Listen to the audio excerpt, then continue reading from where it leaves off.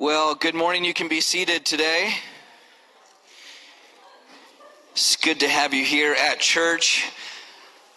It's the dreaded Sunday after Easter that every pastor experiences. On Easter morning, the house is full of people, and then the next week it's an empty tomb again.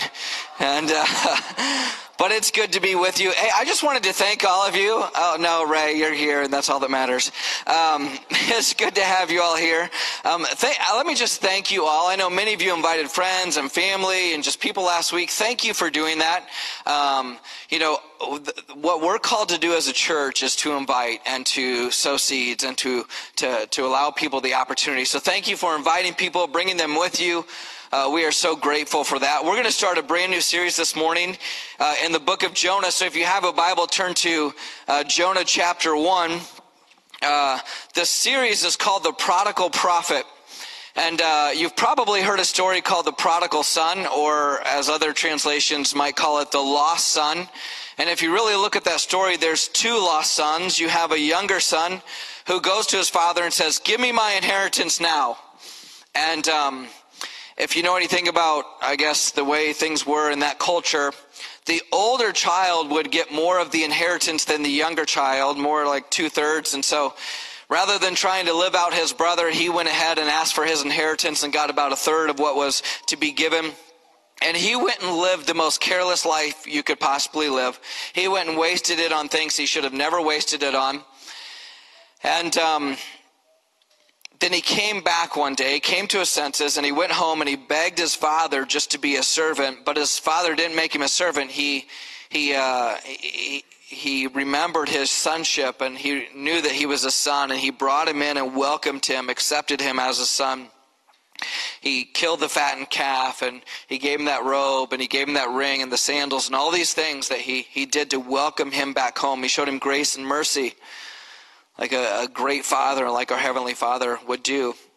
Then there was what's called the elder brother in the story, and the elder brother, he did everything right. If you look at the story, he stayed home, he managed the farm, he did what everyone would assume was the right thing to do. But the problem he had, much like the Pharisees, is he had zero compassion, zero empathy, and zero love. He wasn't doing it for the Father, he was doing it for himself. He was obeying from a moralistic standpoint, not out of a love that he had for his Father. Now, I'm going to ask you to do something in the next moment that may seem a little weird to do at church, but just bear with me this morning. I want you to think of a person. Maybe they're in your life. Maybe there's someone you read about in the news. Maybe there's someone you read about in history. We have plenty of those people. But I want you to think of a person or a group of people who you believe are evil. Maybe it's someone that really, really hurt you. Don't elbow your spouse. Don't do any of that this morning. People who you think of in your life, and you've probably heard this phrase before, there's a special place in hell for people like that. That's who I want you to be thinking of. People who seem so wicked and so evil. I want you to get that in your mind, because we're going to be dealing with a group of people like that today. So if you have a Bible, you can grab that out. If you have your iPhone, you can grab that out. Or if you have some lesser quality device than an iPhone, you can grab that out as well. Jonah chapter 1, verse number 1 says this: "The word of the Lord came to Jonah, son of Amittai. Go to the great city." And he wasn't saying great city like, wow, it's such a great city. He was saying it's a great city. It has influence. It has power. "Of Nineveh, and preach against it, because its wickedness has come up before me." But Jonah ran away from the Lord and headed to Tarshish, and he went down to Joppa, where he found a ship bound for that port. After paying the fare, he went aboard and he sailed for Tarshish to flee from the Lord. God told him to go one place, he went the opposite direction. But if we start out in the very first verse, it says, "The word of the Lord came to Jonah." Now, if you go through the prophetic books in the Old Testament, you'll see that phrase a lot. The word of the Lord came to a specific person. The word of the Lord came to Jeremiah, or, other prophets in the Old Testament. So it starts out very similar. But there's three interesting things about the book of Jonah that I want to just kind of set as a foundation piece this morning. And the first one is this, is that Jonah, he was a Hebrew prophet and he was called to go to a Gentile city. This is the first time that a prophet up to this point has ever been called to go somewhere. Typically, they were calling out their own. They were calling out Israelites. There were occasions where they were calling out other nations, but they weren't going to them. This is the very first time we see where a prophet is called to actually go to another place to be with them. Now, he was called to go to a place called Nineveh. Nineveh was a wicked and evil place. It was the capital of the Assyrian Empire, and it was one of the most cruel and violent empires in ancient days. So here, I just want to give you a little bit of a picture of just how evil they were. You know, there's wars and they defeat their enemies. One of the things that they did to humiliate their enemy was after they would defeat their enemy and maybe capture other people from where they would cut off the legs of those people that they killed or that they were killing. They would cut off one of their arms, and they would leave one arm attached, and in ultimate humiliation, they would shake the hand in ultimate mockery of just defeating and destroying them. They would do things like this. They had these long poles and posts, and after they captured family member and friends of those that they had killed, they would put the heads, decapitated heads of their friends or family members on top of the pole and make their friend or family member walk and march in a parade holding that on a post in humiliation. They were wicked and evil people. The people that they captured, they would pull their tongues out of their mouths. And one of the other terrible things that they did was they burned adolescents alive. And in 722 BC, they invaded and destroyed the northern kingdom of Israel and its capital, Samaria. And yet somehow this was the object of God's missionary journey, outreach for Jonah. So there's something I want to say that we all need to take very seriously as people is there was no reason to send a warning unless there was a possibility of averting judgment. One thing we see throughout Scripture is this idea that mercy precedes judgment. God will give us a way out. God will give us a path forward. God will warn us before something comes upon us. Typically, he warns us of our evil. He warns us of the path you're going is not the right path. You need to head a different direction. So we have a prophet being sent out for the first time. We have an extremely wicked city. And then we have the prophet himself named Jonah. Now, Jonah was interesting because he ministered during the time of Jeroboam II. And this was between the time of 786 BC and 746 BC. And as he ministered, unlike other prophets like Amos and Hosea and some other ones that would call out the administration or call out leadership for injustice and unrighteousness, he supported Jeroboam's aggressive military policy to extend the power and influence of Israel. He wanted the power and influence of Israel to go beyond the borders. He was what you would call someone, in our terminology, I guess we would call a person like him, deeply patriotic. And so take someone who's deeply patriotic to the Israelites, to Israel, a nation of Israel, and now he has to go to a place that's so wicked and evil, they've captured part of Israel, and he's supposed to go and warn them. Nothing about this whole story really makes a whole lot of sense. Put it in some other context that we might be able to really kind of wrap our heads around. I want you to think about a Jewish rabbi going to the streets of Berlin in 1941 and ordering the Nazis to repent. How successful do you think that mission would be? Probably very, very slim. And his chance of death would be very, very high. So Jonah did what a lot of us would probably do. He went the opposite direction. He did the exact opposite of what God called him to do. God told him to go east, and he went west. Throw on top of this, there was another prophet named Nahum who he had already prophesied the destruction of Nineveh. And so a successful mission by Jonah would mean a few things, but a couple things that it would mean is that the promise of destroying Nineveh, giving them an opportunity to repent, a successful mission to Nineveh would destroy God's promise to Israel, and it would prove Nahum to be a false prophet. And why would God do that? So we're going to get into that a little bit this morning. But here's what happened. Jonah, like many of us, concluded that just because he didn't see any good reasons for God's command, that there just couldn't be any. If I don't see a good reason why I should do this, there must not be a good reason, right? So in his mind, he must have been thinking, potentially doubting the goodness of God, loving such wicked people, the justice of God, and wrestling. Why would God show justice to people like this? Why would he show mercy and compassion? And so he, like us, would think this way. If there is a God, we think he might not know what he's doing. So here's the question that all of us in this room have wrestled with at some point in our lives. We maybe have asked it in a different way, but here's the question. Does God know what's best, or do we? Do you know what's best, or does God know what's best? And our default mode is always to decide what we think is best. Well, I think it's best, and so it must be what's right.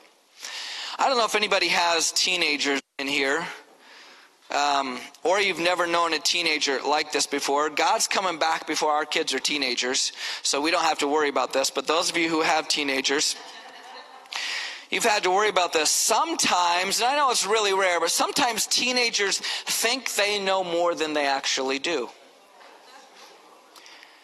And parents, there may have been a time, and it's very rare, that they would pretend that they knew more than you actually knew. And they would make you feel like you don't know what you're talking about. They have got the whole world figured out. And while we can laugh and we do all that, the truth is sometimes we're those teenagers. Sometimes we think we have God figured out. If you have your Bible, turn to Genesis chapter 2. We're going to look really quick at the story of Adam. And Genesis 2, verses 16 and 17, I want to read this. It says, "And the Lord God commanded the man, Adam, you are free to eat from any tree in the garden, but you must not eat from the tree of knowledge of good and evil. For when you eat of it, you will certainly die." God gave him a command. God gave Jonah a command. But here's what happened. He didn't give a good reason as to why it would be wrong to eat. He didn't say, don't eat this because. He just said, don't eat it. He commanded him not to eat it. The only one who added things to it was who? It was the devil. It was the enemy. Here's what's going to happen. If you eat of this, you'll be like him. The devil put things in their mind, but God did not give a reason why it was wrong for them to eat. So like Jonah, Adam and Eve decided that if they couldn't think of a good reason for a command of God, there just must not be one. We do the same thing.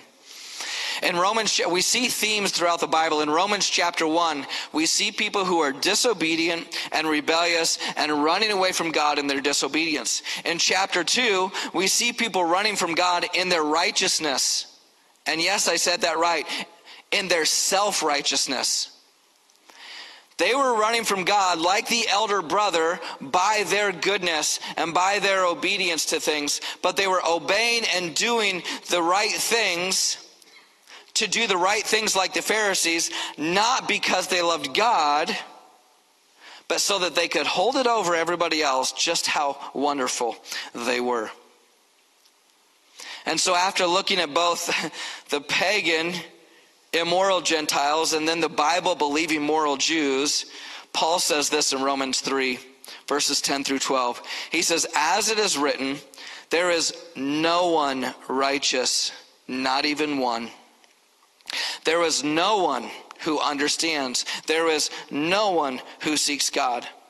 All have turned away. They have together become worthless. There is no one who does good, not even one. So one group is trying diligently to follow God's law, and the other completely ignores it.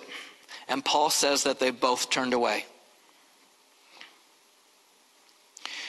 I mentioned earlier the story of the prodigal son, the lost son. The younger son was running from God in his disobedience and rebelliousness.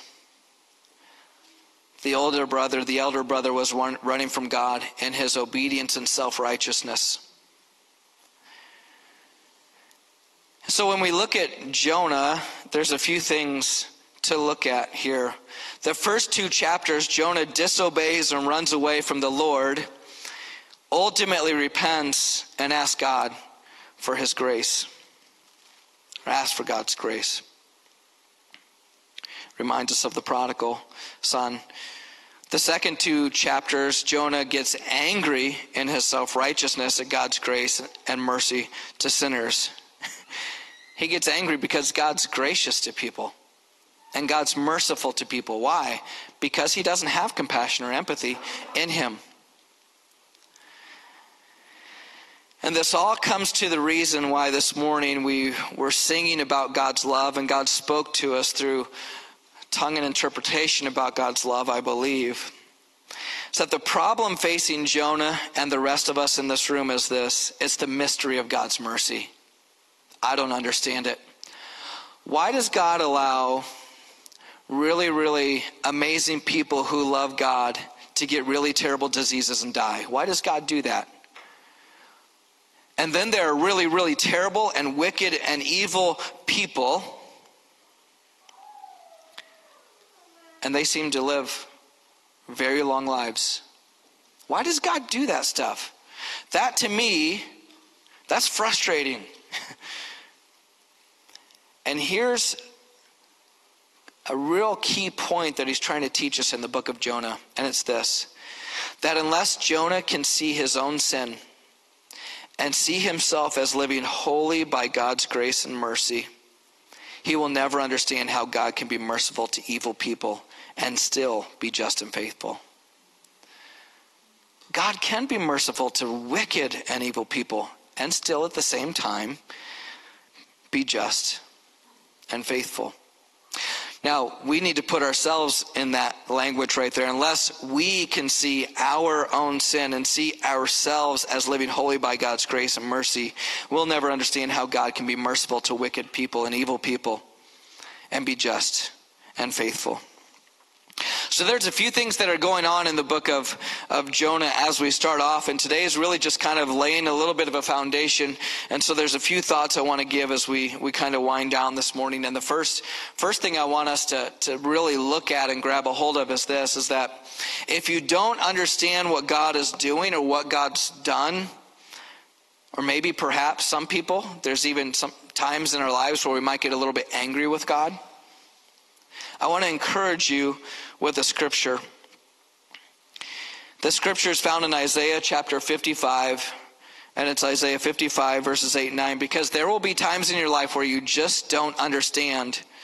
You may think you understand, but you may not wholeheartedly understand. Here's what it says in Isaiah 55 verses 8 and 9. It says, "For my thoughts are not your thoughts, neither are your ways my ways, declares the Lord.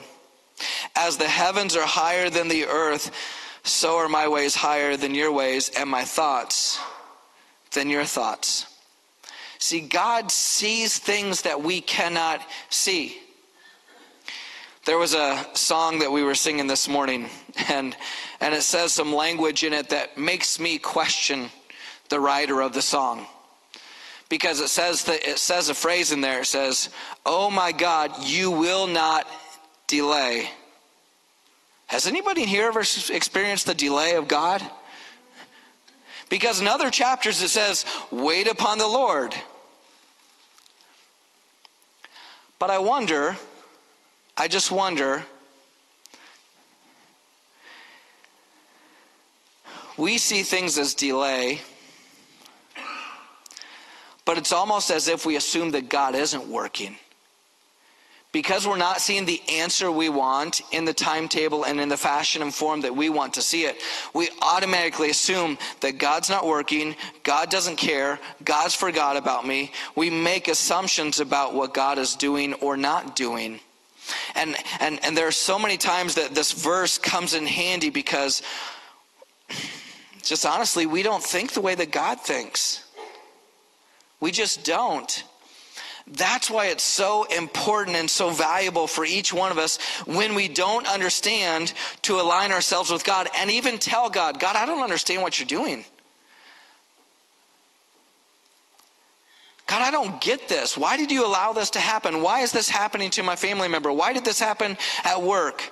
Why is this happening in my finances? We're to go to God with these things. Say, God, I may not understand, but there's another key phrase that goes with it that says, but I trust you. And that's hard to do. That's really hard to do. Especially when we truly don't understand a situation. But I just want to encourage you, when you don't understand something, the first place to go is to God. And as you do, God will help you align yourself with maybe he has some plans and maybe he sees it from a different angle that you're not seeing it from.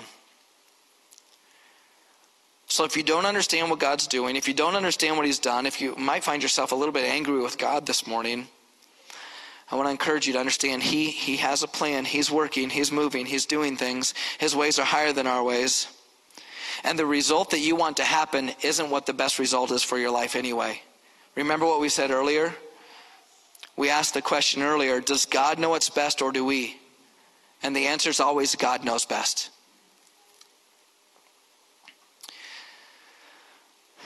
Like Jonah, like Romans 1, like the prodigal son. If you're running from God in disobedience, you can experience his mercy today.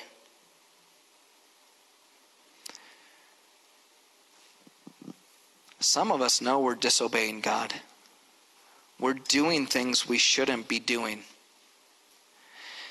And maybe we're fearful of getting caught. But God does the thing. He gives us the Holy Spirit. And oftentimes when he does that, there's this, sometimes, have you ever just felt that tension in you? Where you know something's not quite right. Maybe I shouldn't have done that. Maybe I shouldn't have went there. Maybe I shouldn't have said that. There's this tension. You know something's off in you. And some of you here are living with that tension, doing things you know you ought not to be doing. You know it in your head. And yet you're not coming to God for grace and mercy. The Bible tells us in James, when we know that we're sinning, it tells us... Sorry, my mind's going blank this morning. To him that knows to do the right thing and doeth it not, to him it is sin. Most of us, we know the right way. Some of you in here, you know, like if your mom or dad could sit you down, they would say, you know better. And God would lovingly sit us down. He's trying to warn these people. And he's saying, you know better. He's sending a prophet to let them know there's a better way. So if you're running from God in disobedience today, like the prodigal son, like Jonah, like the people in Romans chapter 1, you can experience the mercy and grace of God. This is the one that I'm going to speak of next is the more challenging one. And it's this. If you're running from God in your self-righteousness today, you can repent and receive his mercy today. This is the one that's more difficult to convince people of. Our self-righteousness, our pride. Have you ever met anybody before who's always the smartest person in the room? It doesn't matter what room they're in. They are the smartest person.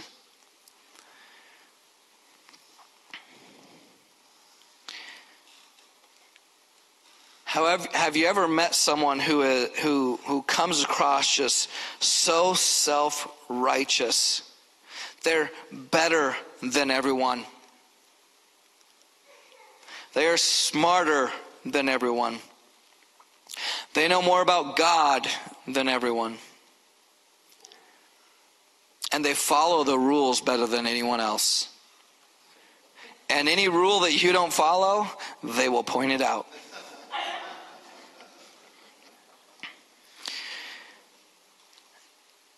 And there are people, let me just tell you this. It's one of the most exhausting ways to live your life.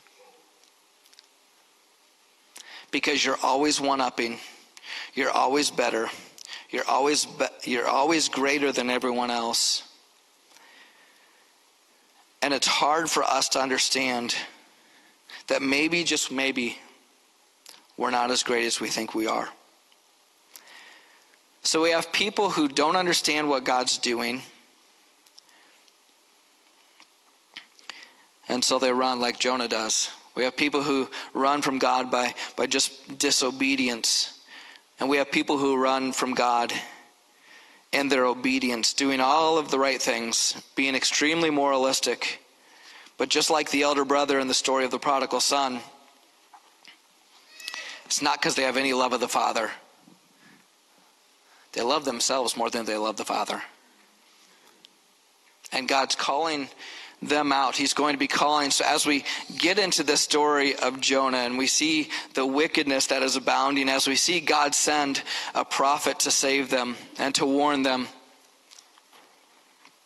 I believe God allows us to see ourselves in some of these stories.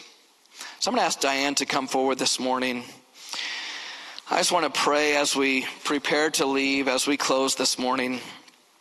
And I want to ask those questions as we leave. I want you to stand with me, and I just want to pray as we close. You may find yourself here. You may find yourself watching online, and there's some things that you don't understand about what God's done or what He's doing. Some of you are mad at God. And He's calling you to Him today. And He's saying, hey, my ways are higher. I'm seeing something you're not seeing. And so you need to align yourself with God today and say, God, I don't understand. God, I don't get it. God, I don't think this is even the best way about going about it. But I trust you. So some of you need to align yourself by putting your trust in God, even though you don't understand. Some of you find yourself running from God in disobedience. You are doing things you know you ought not to be doing. And you may be the only one who knows about it. Except God. And God is lovingly, like He's doing with the people in Nineveh, He's lovingly warning you and saying, hey, you don't have to live with that tension anymore. You don't have to live with that feeling of getting caught anymore. You can live a peaceful life. And then for those of us who fall in this category, and I would say, just honestly, I would probably find myself more in this category where we're trying to do the right things, we're doing it, but sometimes we might do it for the wrong motive. We might do it just because we think it's the right thing. But sometimes we don't consult the Father, and sometimes we're doing the right things like the Pharisees, but not because we love God or because we love people. We're doing it so we can pat ourselves on the back and let everyone know how righteous we are. So I want you to bow your head with me this morning.